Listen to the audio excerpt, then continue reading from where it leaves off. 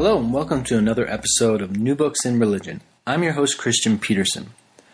For each program, we choose a new book that's especially interesting, and we chat with the author of that book. For this program, I had the pleasure of speaking with two authors, Edward Blum and Paul Harvey, about their great new book, The Color of Christ, the Son of God and the Saga of Race in America, which was published by University of North Carolina Press in 2012. Jesus has inspired millions of people to both strive for social justice and commit horrific acts of violence. In the United States, Jesus has remained central in the construction of American identities, and debates about Jesus have frequently revolved around his skin color and bodily appearance. Why, for example, do we imagine a blue-eyed, blonde-haired Jesus? In The Color of Christ, we get a history of Americans' encounters with images of Jesus and the creation of them. Blum and Harvey have carefully mined a plethora of sources, including paintings, drawings, music, poetry, sermons, visions, and other historical documents, to reveal the rich conversation Americans have had around religion and race. The Color of Christ offers a chronological history from the colonial period to the present that weaves through the construction of Jesus' image in various Christian groups, consisting primarily of white members, and appropriations and challenges within Native American and African American communities. In our chat, Blum and Harvey discuss the ups and downs of American religious history, offering various vignettes of Jesus' role in determining public opinions about race. They also help us think about being an author, and in our conversation we discuss issues of public scholarship, hustling as an academic, successful peer review, editorial control, and co-writing a book. Without further ado, here's my conversation with Ed Blum and Paul Harvey. Thanks for listening. Hi, and welcome to another episode of New Books in Religion. Today I have the pleasure of speaking with Ed Blum and Paul Harvey about their great new book, The Color of Christ, the Son of God, and the Saga of Race in America. Thanks for joining us, guys. How are you? Doing well. Very good. Thank you, Kristen, for having us. Yeah, thanks for being on the show. This is a great book. You guys have got a lot of attention for this book, so congratulations. And hopefully we can maybe rehash some of the things you guys have talked about in other places, but also explore some new topics that arise from this book. But before we get into it, maybe you guys could briefly introduce yourselves, kind of how you got interested in studying religion, perhaps people that might have been very influential in how you approach religion, and perhaps a little bit about how your guys' relationship, how you guys got connected. And yeah, well, thanks, Christian. This is Ed Blum here, and I as a young, before I was a teenager, I witnessed my alcoholic father have an evangelical conversion experience, and change from being a kind of pretty terrible person to a kind of okay person. And so witnessing the power of religion in an individual's life is something that was really impressed on me, at age 9, age 10. And I went to college and had every intention of becoming a minister and wanted to learn religious history so I could use good vignettes and sermons. And I took a class with Susan Juster at the University of Michigan, and she just opened my eyes to the whole wide panoply of religion in society and its impact on gender and race and material culture. And so she really kind of transformed me from someone who wanted to use religious studies and religious history to study other things to someone who became fascinated with writing about the power of religion in people's lives.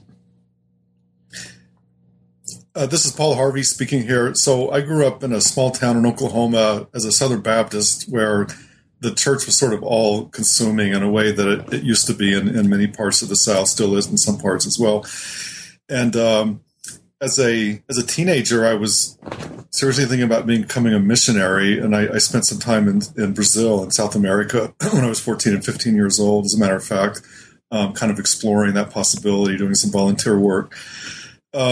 Much later, I went to college in Oklahoma and had a deconversion experience, if you will. Moved to California to get as far away from that as I could. And in California, discovered via my famously Jewish atheist Professor Leon Litwack that religion is really what I wanted to study. So I came about this in a very roundabout, strange sort of way.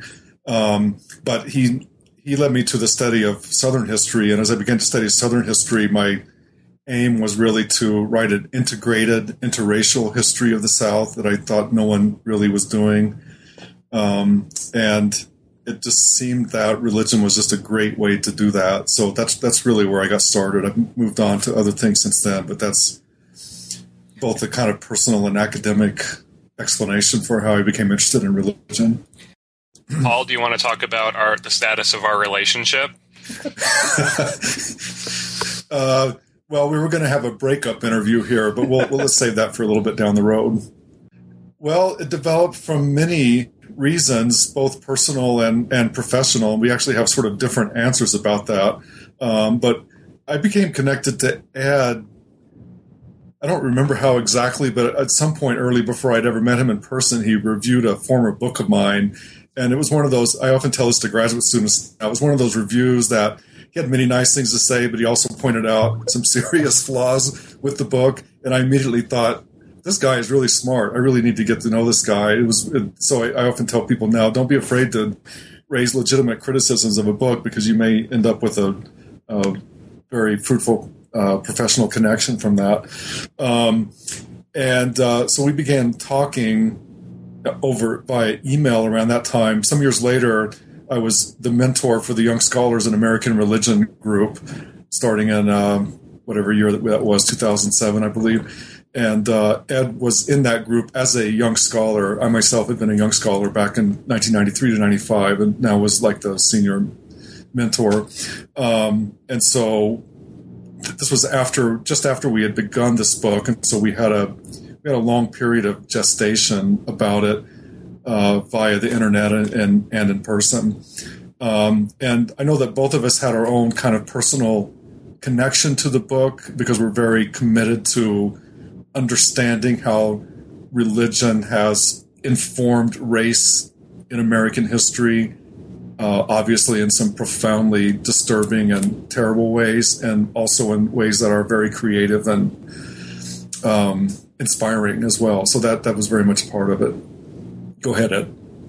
Yeah, I think the only thing I would really add to that is, Paul and I have spent all these years thinking about, toying with these relationships between race and racial categories and religion and religious ideas and concepts and organizations.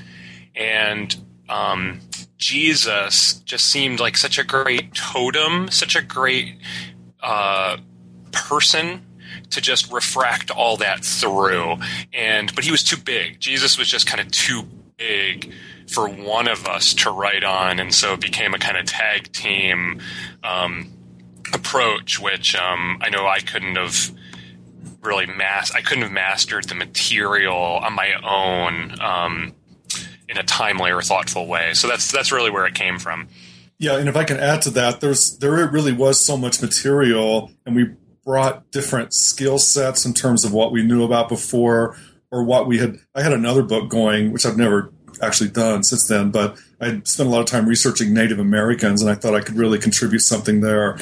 And Ed knows popular culture and many topics, but that's one of them in ways that I don't. So this is one of those instances where an approach combining skills of a couple of different scholars really works to the benefit of everyone. Since a lot of listeners are authors or would-be authors, can you talk a little bit about the process of co-writing a book? How do you guys do that? What did you learn from that experience? Would you do it again? Yeah, I would definitely do it again. For us, I think with Paul and I, our personalities are such that we're both focused more on being creative than deconstructive. We're and more writers where we actually like more layers of analysis and interpretation, and because of that, neither one of us got testy with whether it was a criticism or with adding another layer of interpretation. So I just think temperamentally we worked really well together. The way the writing worked for us, it worked out for us beautifully because we screwed it up. And what I mean by that is we wrote a lot of the book originally thematically and separately. So kind of like I did one chapter on, the white Jesus from the colonial period to the Civil War, and Paul did a chapter on Native Americans and Jesus over that time period. And the reader reports, the external readers, just hated it. They hated our thematic approach, and they said, kind of univocally, had to be chronological. It had to be woven together through chronology, and that forced us to take pretty much every paragraph of the original manuscript and move it, which meant new transitions, new topic sentences. But it became really seamless. The writing, the voice became, at least in my estimation, kind of just a blended voice where it's neither mine nor Paul's. It's us. Yeah, absolutely. There are certain topics that one of us wrote more than the other, but the other person has, at this point, has contributed or edited those particular paragraphs so much that the voice became blended. And this is one of those instances where you see how the peer review process is supposed to work, which is someone taking your original manuscript and saying, this is a good topic, lots of interesting stuff, but you need to rewrite it, and here's how I think you should rewrite it. And then going through the process of doing that together just really transformed the book into something so much better than I think I had in mind in the first place. And finally that, and Paul and I are good-natured friends, and so we were emailing back and forth all day about this, but because we like that, and so I think it was a really fun process, playing with all the material over and over again.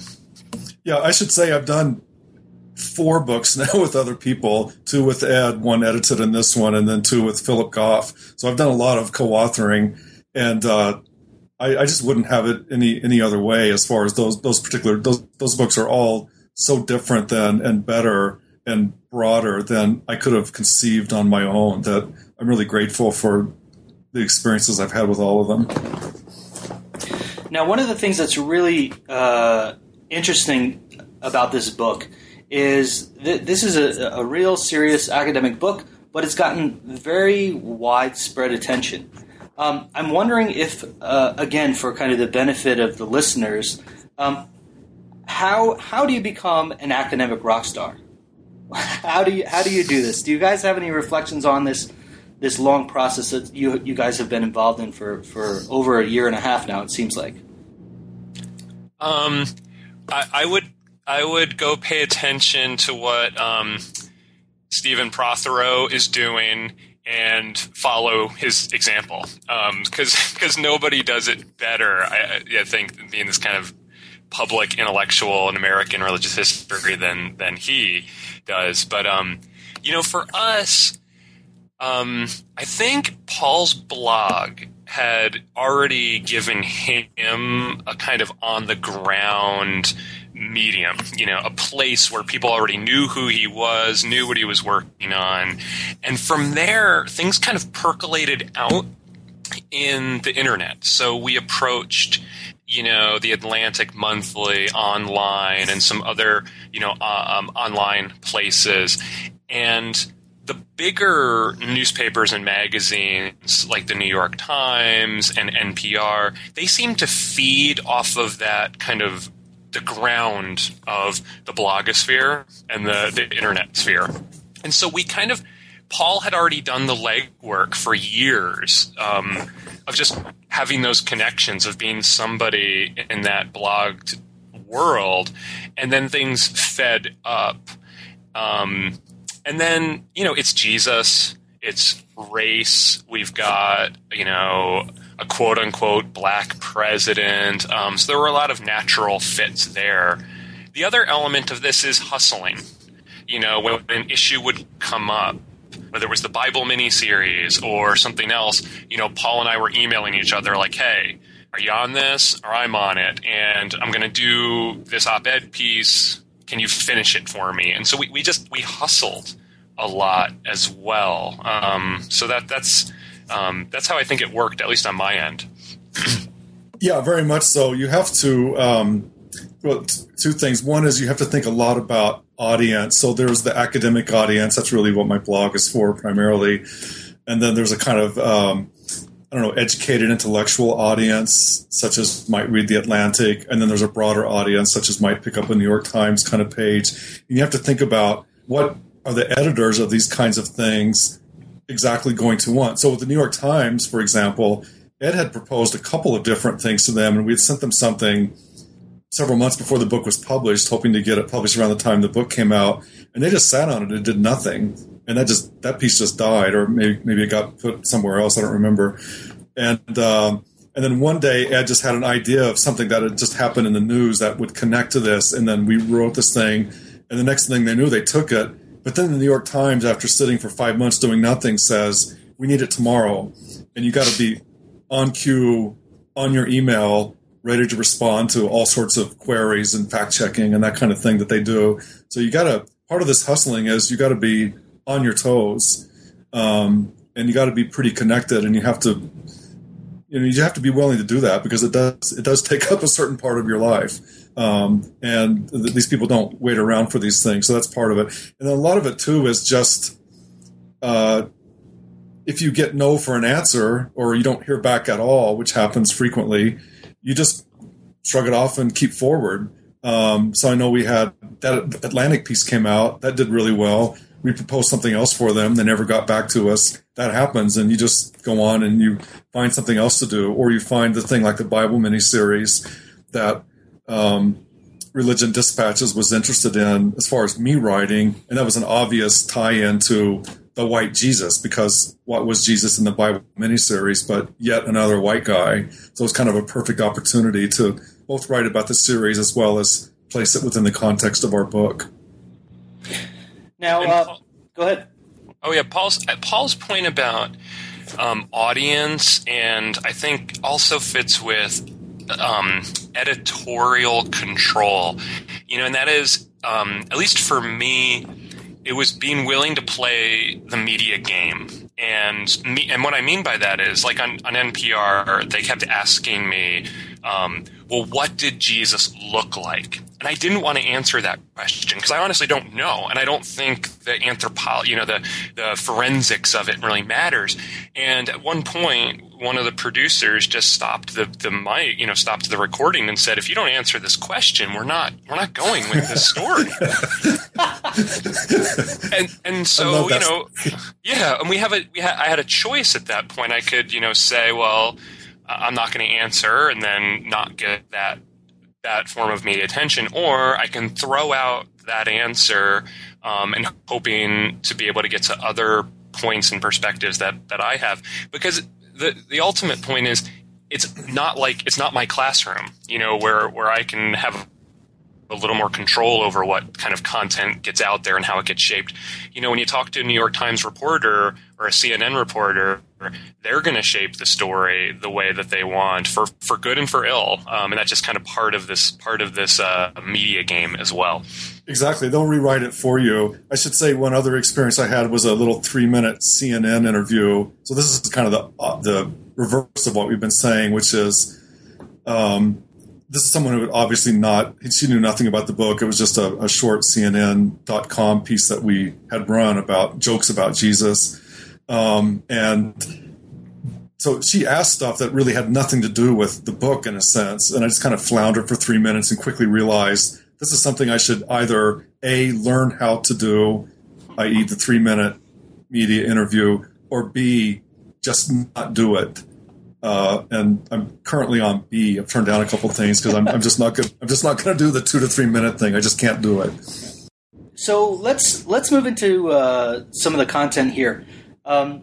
Most of what we're talking about revolves around images of Jesus and what exactly he looked like. I'm not going to ask you what you think he looked like.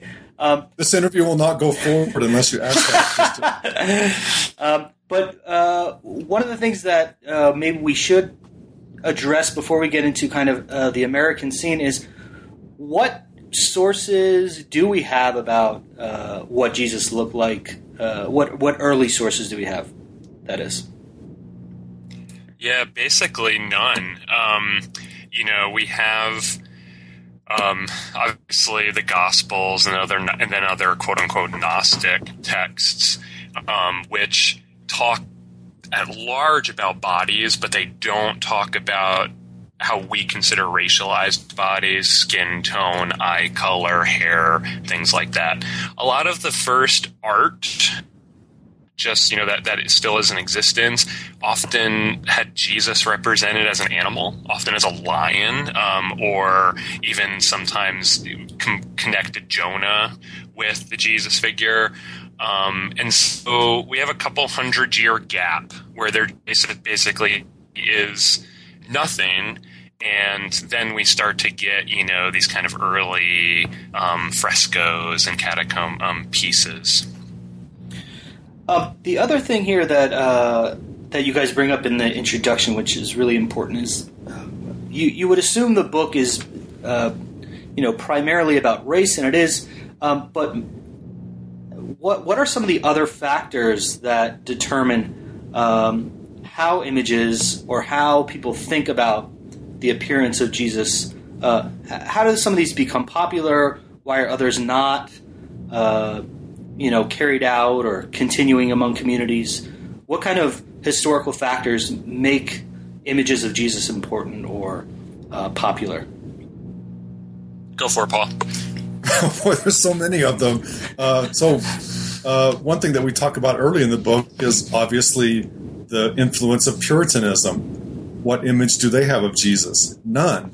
Why not? Because their entire religious ideology is about not having images of the divine like that.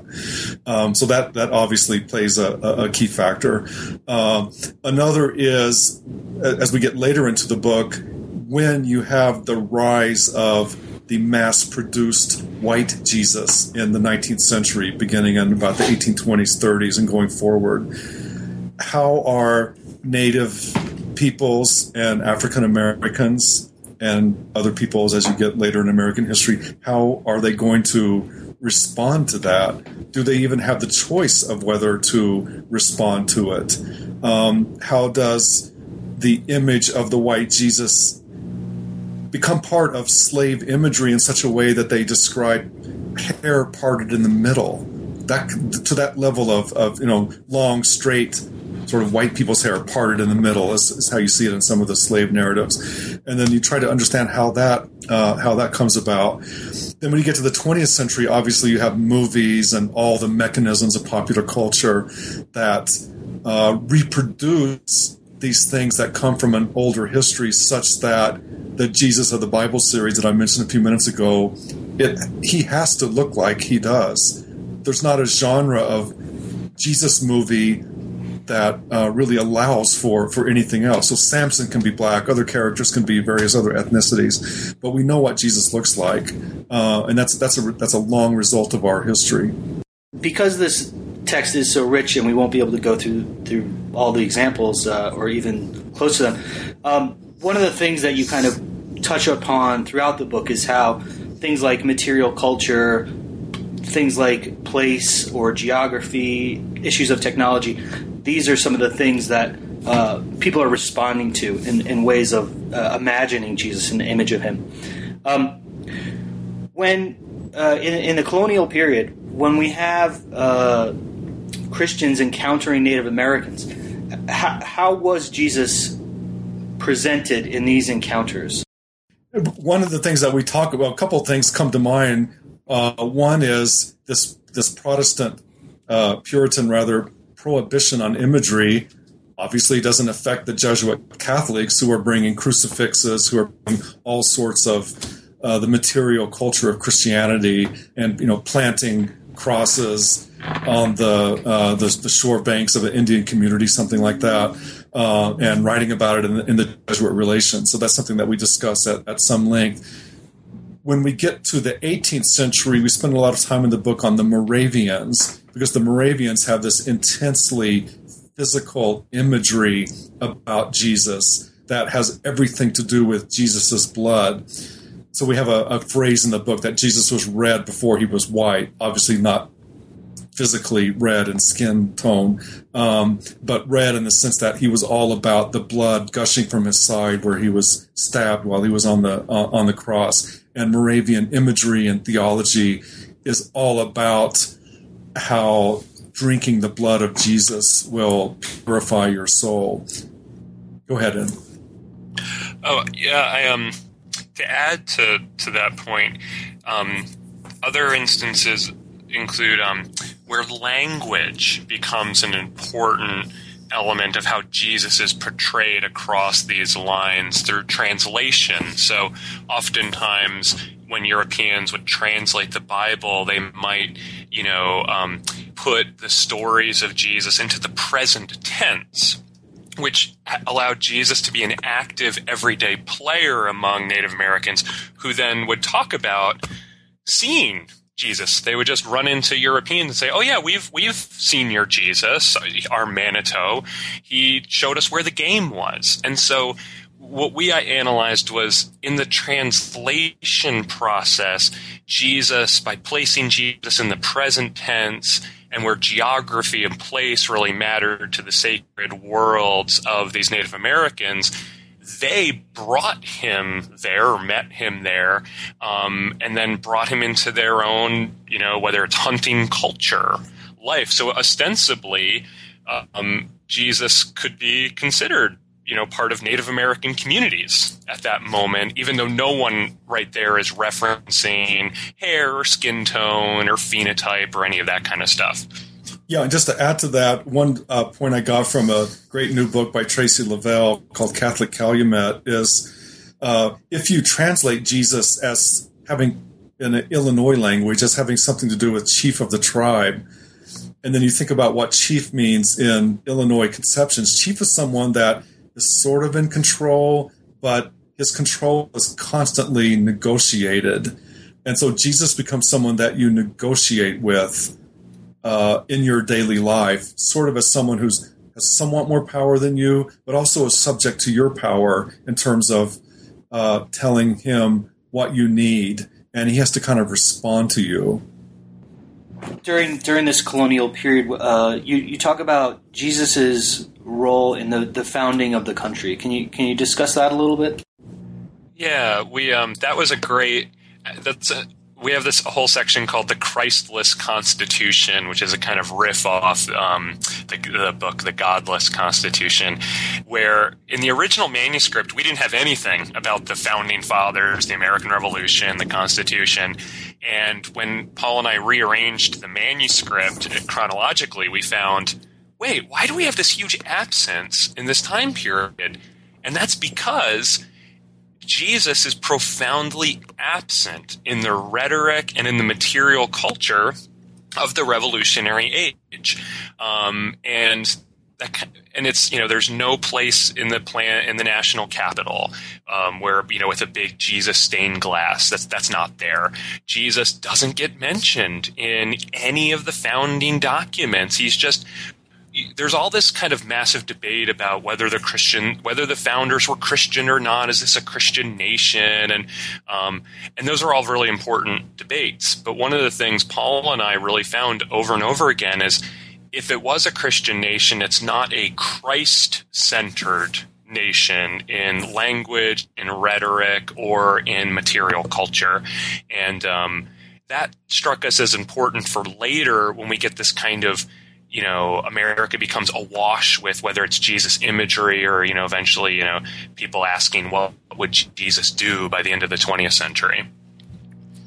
One story that Ed discovered this, actually, that we tell in the book is a Russian diplomat who's traveling in the United States around that time comments that he sees sacred images everywhere on the wall. And that's, of course, the image of George Washington. And nowhere do you see someone saying they see images of Jesus all over the place because they're not there. And so we have this sort of intense civil religion which early develops around the figure of Washington, but Jesus imagery is a later development.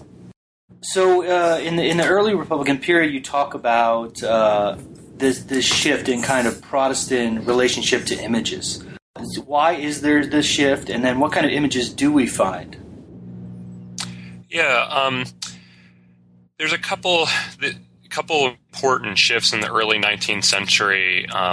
One is the United States is a new nation that has to then fend for itself, and white Americans, really fretted about, how can we continue? How can we continue as a republic? This is this new Republican experiment. They're also terrified of their children not continuing a kind of Christian tradition, and so they need to make sure their kids become good Christians who are then good citizens, their public continues, and they have the technological capabilities of producing and mass producing books and paper and images.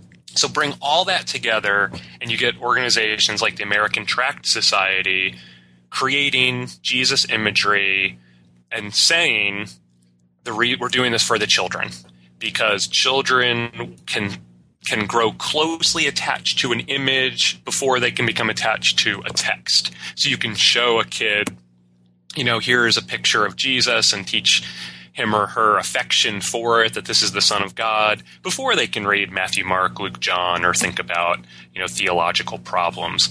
And so it's kind of that whole combination of New Republic, how do we perpetuate it, and now we're technologically able to.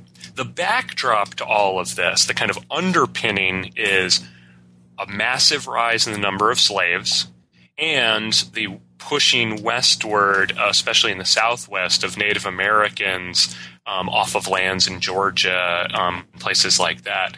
And so all of that kind of cauldron comes together, where Jesus is transformed in the imagery from light to white. And because light it's really hard to represent, visually in a little piece of paper drawing, and it's not personal. And so when American Tract Society and others put out an image of Jesus, they put in this white face with flowing hair part in the middle, and they use this letter called the Publius Lentulus letter, which is a kind of fabricated piece. But that's the kind of all the puzzle pieces we saw coming together for that moment.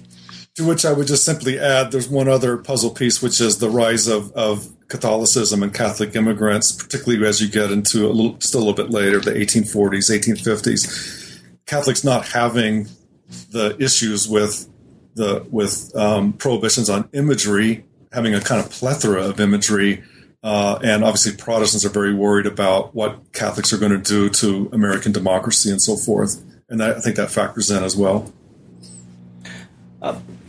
So Jesus also played a very significant role in debates about slavery. Can you talk about kind of the two sides of this argument and how Jesus was represented within this? Yeah, go ahead, Paul. I'll start that. So one person that we talk about is a missionary to the slaves in the antebellum era, who's very much concerned with imparting the true and correct message of Christianity, and has images of Christ, various kinds of religious images, including images of Jesus, that he's imparting to the slaves. Okay, and so that's one half of it, one of the two sides that you were talking about. Jesus as submissive, obedient. This is part of the white Southern idea about training slaves in the correct way. And then you have the other side of it, which I think is the very complicated side, which is how slaves interact with Jesus in their own personal imagery. So I mentioned before that to some extent they have to absorb white Jesus imagery that is so omnipresent all around them. That's why they relate Jesus imagery the way that they do. They kind of have to envision him that way.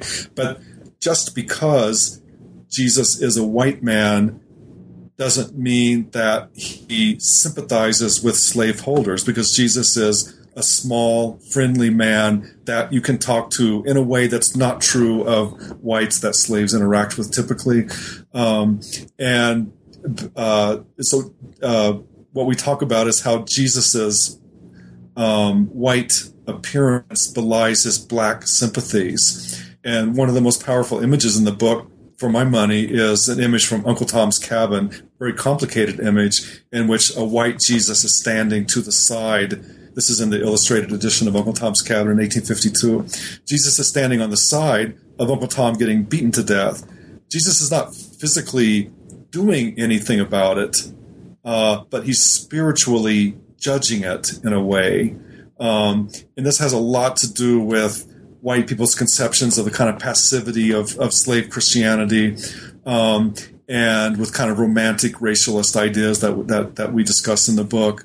But one thing that a lot of former slave abolitionists do, or black abolitionists do, is try to inject Jesus more forcefully into the slave debate, that Jesus would have specifically intervened in a way, much like turning over the money changers at the temple, that kind of violent action. Go ahead, Ed. There's a kind of assumption in the literature, and this is most noteworthy in Mark Knoll's terrific work, that in the battle for the Bible, in the pro-slavery versus anti-slavery struggle, that the pro-slavery folks were more biblical in the sense that they read the Bible kind of more appropriately. They were closer to reading in a kind of literalist fashion.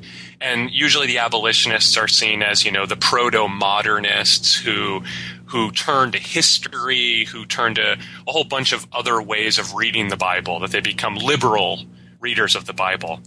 When it comes to Jesus, what we actually found in our work was those roles are reversed. That the pro-slavery forces who claim to be literalists, trying to read the Bible in this kind of literalist fashion, they're the ones who start making all these arguments from history and from absence. So because Jesus never says yay or nay about slavery, so pro-slavery forces say, look, because he doesn't say anything, therefore, it must be okay, because in his historical context, there were slaves. And so they sound like proto-modernists in that sense. They accept history, context as mattering. They're trying to make meaning from absence. And the abolitionists turn to what they see as literalist readings of things like the Golden Rule, where they say, okay, let's read the Golden Rule literally. Do unto others as you would have done unto you. Would you be enslaved? Would you like it if someone whipped you? Would you like it if someone sold your family away? And what's so fascinating about this debate is it actually happens on the floor of Congress. After the Civil War, during civil rights, during Reconstruction debates over civil rights, two congressmen actually have a debate over what's the meaning of the Golden Rule. Does it actually apply across race lines? And so Paul and I have this kind of, we make the argument that if abolitionists lost the battle for the Bible, they won the joust for Jesus. And even during the Civil War, a bunch of Confederates are talking about how basically in the Jesus struggle, they kind of lost. The pro-slavery forces, because Jesus just never said, okay to slavery. I'm going to skip ahead here a little bit just for the sake of time. But in the early 20th century, we have a lot of African Americans now thinking about Jesus from their own perspective. And you talk about people like W.E.B. Du Bois, you talk about the artist Henry Asawa Tanner. How are these people thinking about Jesus and depicting him through images and their writings? That's yours, Ed. I was going to say that's all you, Paul. No, we're talking about Du Bois. That's you. Well, let's just say it's great. It's fascinating what they're doing, because basically, early 20th century, what we have for the first time is African Americans having social space, capital, and community to be able to think about Jesus in new ways, to collectively create new images of Jesus, and they all start bouncing ideas off of one another. So Du Bois and Tanner, they're friends. And lo and behold, Du Bois writes about that African Americans are behind a veil. And what does Henry Tanner do in his paintings? Puts Jesus behind a veil in some of the work. And we see in African American magazines and newspapers and columns all this conversation about Jesus being a person of color.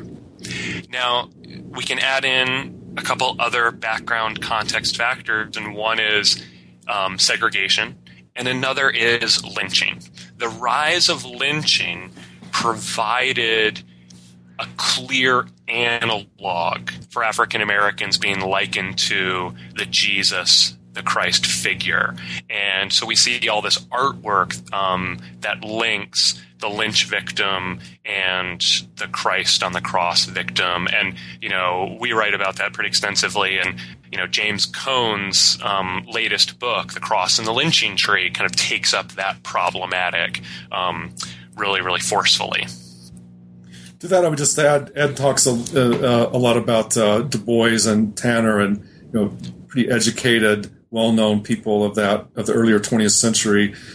One other part of this is self-trained, uneducated, unformally educated folk artists that we discuss in the book. Clementine Hunter, people like that, Purvis Young later in the book, who are really depicting Jesus in ways that would get picked up by intellectuals in the 1960s in the so-called Black theology movement, but they're really doing that much earlier. And that to me is evidence of a kind of pretty strong move towards the Africanization of imagery amongst ordinary people in the earlier 20th century.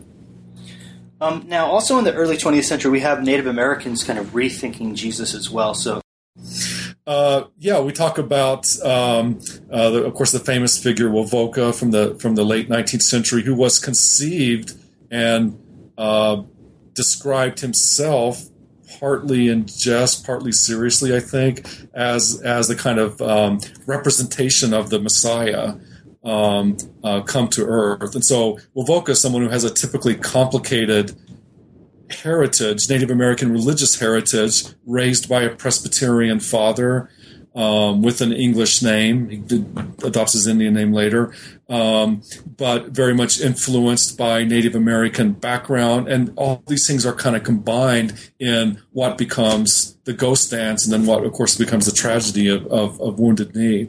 And that kind of complicated relationship with Jesus is really characteristic of Native Americans in the early 20th century, who on the one hand are told to be like Jesus, on the other hand are looking at pictures of the white Jesus on their walls, sometimes in the very houses and cabins that they're living in, with long, flowing long hair, such as Native Americans would have, and then told that they must cut their hair to be civilized.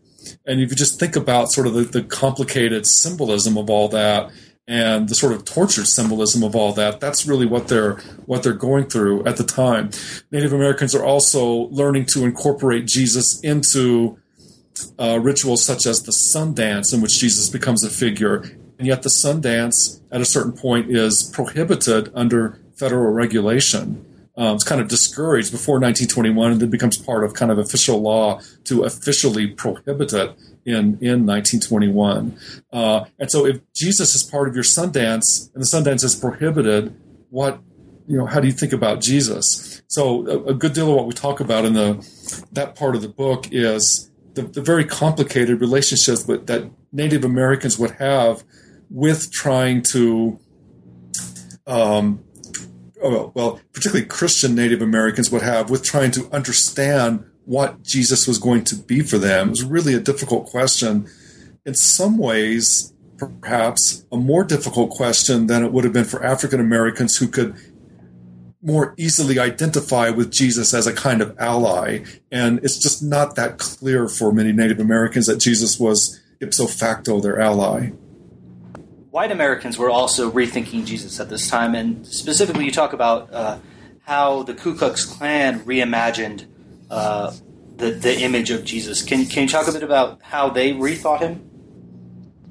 Yeah, in the early 20th century is when we get the high watermark of expressive white supremacy, and also the most kind of confined or limited white supremacy. So we get in the late 19th century, we see the rise of new immigrants, quote unquote, from Eastern and Central Europe. We have Asian immigrants to the West Coast, and we see a whole group of white Americans who are fearful of all these new people, and African Americans are free, and they start really trying to limit who can have power, who can be a citizen, and so they start limiting who's considered white. And part of that process is a explicit whitening and blue-eyed of Jesus. And they actually talk about a, quote, Nordic Jesus. So Nordic for white Americans becomes their version of Aryan of the word.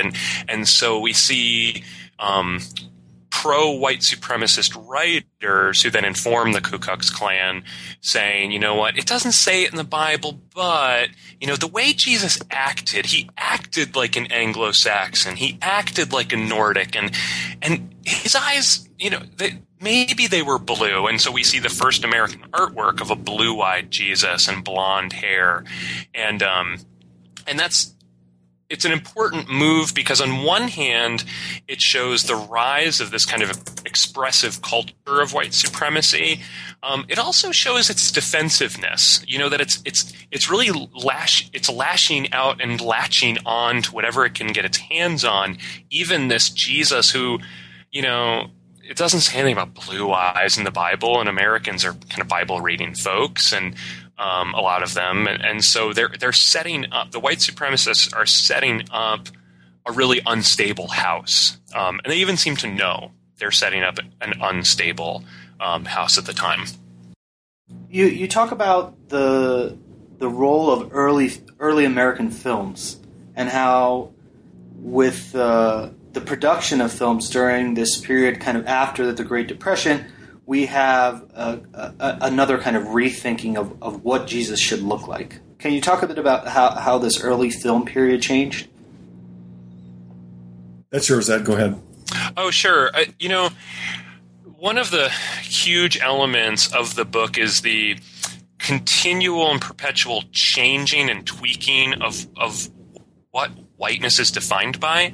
And so, for instance, in the film industry with castings of Jesus, he gets cast as white, and what the films do is they inscribe a sense of this is what Jesus must have looked like, and if anything deviates from that, the viewer is just off script and is confused by the visual disjunction. And so in 1927, we see The King of Kings, where the actor portraying Jesus had short, cropped hair that was close to his head.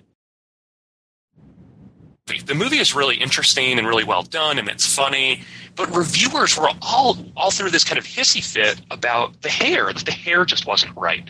And so what the films do is they're confined by the sense that the earlier images of this is what Jesus must have looked like, but then they perpetuate them, and then people see them over and over and over again. But over the 20th century, something fascinating happens. Jesus becomes younger. The earlier actors who portrayed him were in their 50s, and then by the mid-20th century, he's down to his 30s, and by the 60s, he looks even in his young 20s, the person portraying Jesus. Jesus gets tanner along the way, which is part of American beauty culture. Same reason why even, when folks would talk about John F. Kennedy looking a little tannish, that was seen as better looking.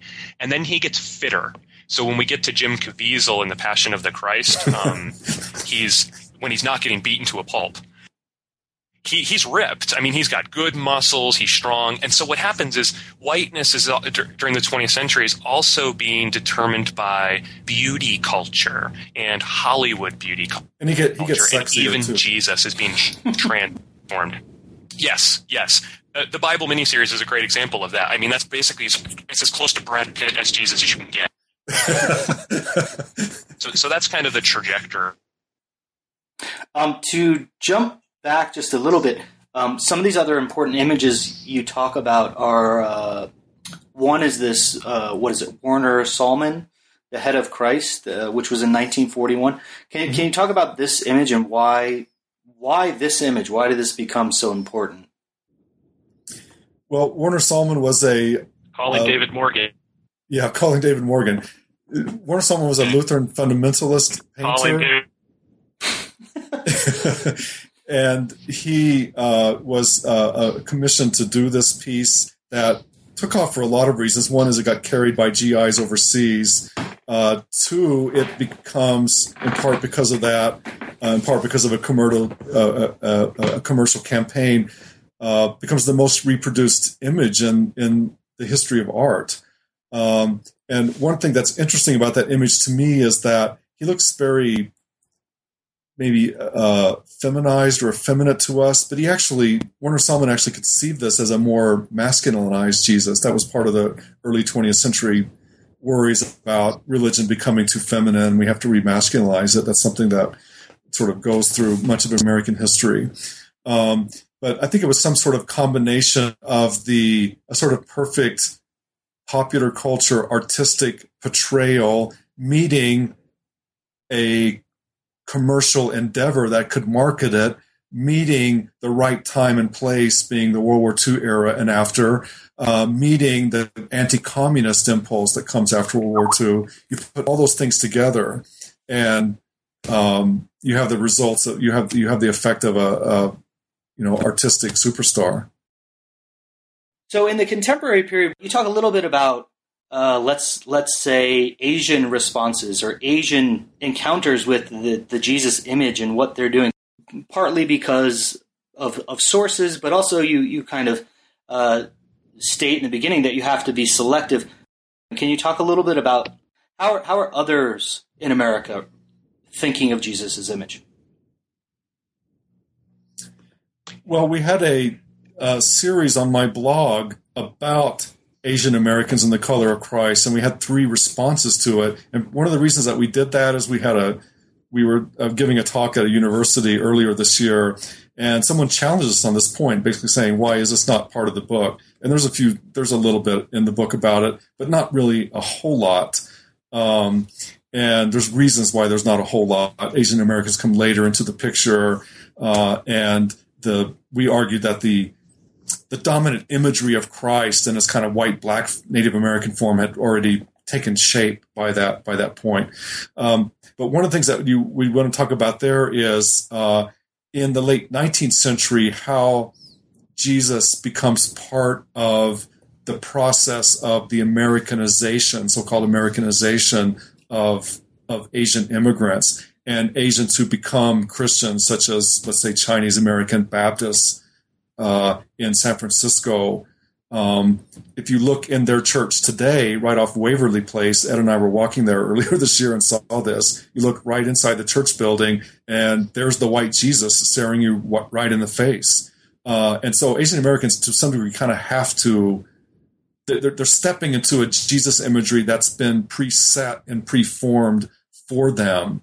And regardless of what they think about it or want to do about it, it's kind of there, and they have to deal with it. I was thinking about the twofold question of one about Asian Americans, but then also about non-side of the Christian canopy. I have Amber Tiffany, who does all this work with Asian Americans in California in like the 1920s. And she has found all these photographs of some market that's set up. And among all the goods that the group will be selling, there'll be these little pictures of white Jesus. And, she makes the claim, kind of what Paul said earlier about that this is a signpost for we're okay here in America. This is our signature of Americanization.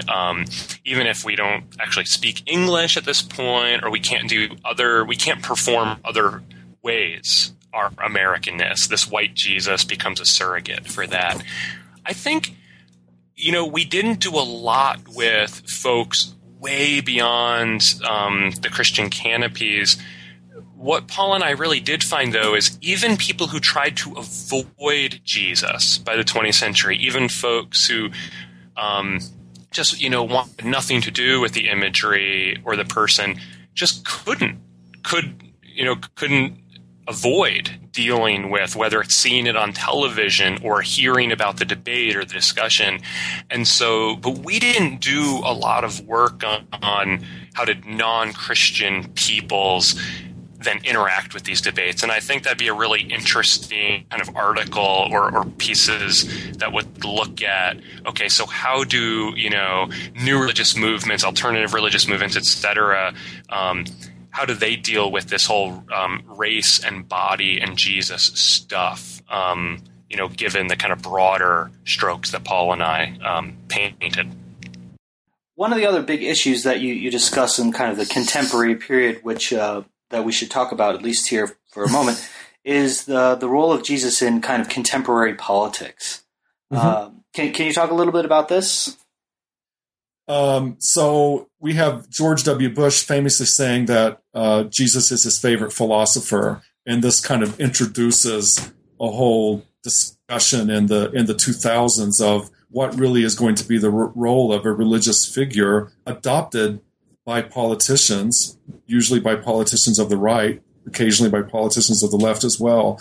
And so Jesus becomes a symbol for the entire centuries-long now discussion of the relationship between religion and politics. I think he just kind of carries that weight with him. I think the important factor that what our book really shows is the way how how the images of Jesus and thinking about his body they're surrogates and they're portals. They're surrogates for other issues, that people can make hay with, but then they're portals that take us to other memories or other places or try to make other emotional connections, and so and that politicians are playing with both the signifiers and the portals, partly because they have to. It's so robustly ingrained in our culture. You finish up the book with a short section on making fun of Jesus and kind of playing comedically off the image of Jesus. Did this not happen before? And why do you think this is, if it didn't happen before, why do you think this is happening now? Short answer, no, it didn't happen before. It really comes about in the 60s and 70s and first really begins to take shape in the sitcoms of the 1970s. And it's pretty interesting. The single most commented piece online that we've ever done was just the short piece. That's just basically a short 800-word précis of that epilogue. And it got like 7,000 comments with people getting very angry oftentimes about how this is blasphemous and so forth. So it shows kind of how sensitive comedic ideas about the divine or about Jesus can still be. Why it happens now and could not happen before, I mean, there's sort of all kinds of reasons for that. One is the rise of popular culture such as television, and then later on the internet, in which sort of everything goes. One is a kind of rise of a comedic culture in which everything is game for ridicule in a way that would not have been true for earlier periods of American history. And I'm sure Ed has various other reasons as well. So take it, Ed. Some of the other arguments we make are about that so much weight has been put on Jesus to hey, solve the problem of slavery, figure out what to do with segregation, and that, that was just too much of a burden. And when we get to the 1970s and there's stagflation and we've got this kind of, civil rights era is becoming, shifting into concerns with urban areas and poverty, that one response to this was, oh, we just have to laugh about it. It's kind of like having so much trauma that one maybe gets to the point where you start laughing about how terrible your family is, because, the only thing to stop one from crying is to laugh. And, I think the rise of a kind of expressive agnosticism, that it itself is becoming more presentable and forthwith. It also leads to it. So you get folks like Bill Maher who do that kind of work. And, for Paul and I, we wanted to end the book that way to kind of show, here's just how potent, how important the body of Jesus has become to Americans, that it's even in our most historical, contextual elements of society, and that's jokes. I mean, jokes only make sense to a given people in a given time, with a given history. And so we really wanted to show, like, in the nooks and crannies, the deepest recesses of our kind of collective society, here we have the jokes. And to get the jokes, this history that we've written, you kind of have to know. Now, the book doesn't stop at the book, which I think is one of the really great things about this project. And I'm wondering if you could talk a little bit about your accompanying website. How did that come about? What exactly do you feel like is the purpose of that? What kind of things are you doing on that website? Yeah, the website is, this is a book made by the digital age, with Paul and I emailing back and forth. We were able to see images that, 20 years ago, 30 years ago, we would have never been able, we would have had to travel all over the world to see. And so Paul and I, we write about the digital age in the book, and we thought, you know what, books need to be more than books. And we have so many documents, so many images that are mentioned in the book but aren't, in the pages of it. Well, let's put those up online. And so the website has, section by section, chapter by chapter, page by page. Here's the text being analyzed. Here's the image. Here's the primary sources. So you can go read Frederick Douglass's narrative and where we're talking about it. We also have a place there for classroom discussion questions that a group of scholars from Florida State and from Yale and from the University of Chicago put together. They took the book and created questions and syllabi and discussions. We have videos there where scholars and everyday people comment on new artwork or questions about Jesus in American society.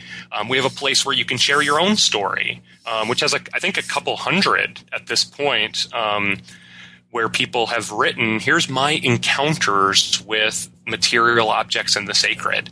And because we wanted to give a place for teachers, so if you're going to use the book, here's where, you don't need to create a PowerPoint. All the images are right here. And we wanted a place where people can talk back, where people can comment and live and act in the digital age just as we wrote the book in the digital. Before I let you guys go, can you tell us a little bit about what you guys are working on now? Sure. I'll start with that. A couple things. One is, since this book has been done and we've done our book tour and, we're sort of moving towards a breakup. So I know Jay-Z and Justin Timberlake are doing concerts together right now, and they're going to have to break up. And when that happens, Jay-Z and Justin, if you're listening to this, just ask me for some advice about that, because you're going to have to go work on your solo projects after this. I'm working on a book called Trouble the Waters, Religion in the South from Jamestown to Katrina, which is designed to be a book that will be in the University of Chicago's History of American Religion series. That used to be a big series in American religion and died, and it's been resurrected in the last few years. And so I hope it to be a book that kind of is a book that is for our generation what Donald Matthews' great book, Religion in the Old South, was for a previous generation. That's what I'm doing. That's what you're up to. I'm just hoping that when I meet people, they won't say that they thought Paul and I were the same person, because that's happened a number of times to me. I am doing a book right now on notions of radical evil during the middle of the 19th century in the United States, mostly with regard to the American Civil War. And I'm basically just fed up with God and in the literature. I'm kind of tired of God in America, America's God, God in the White House.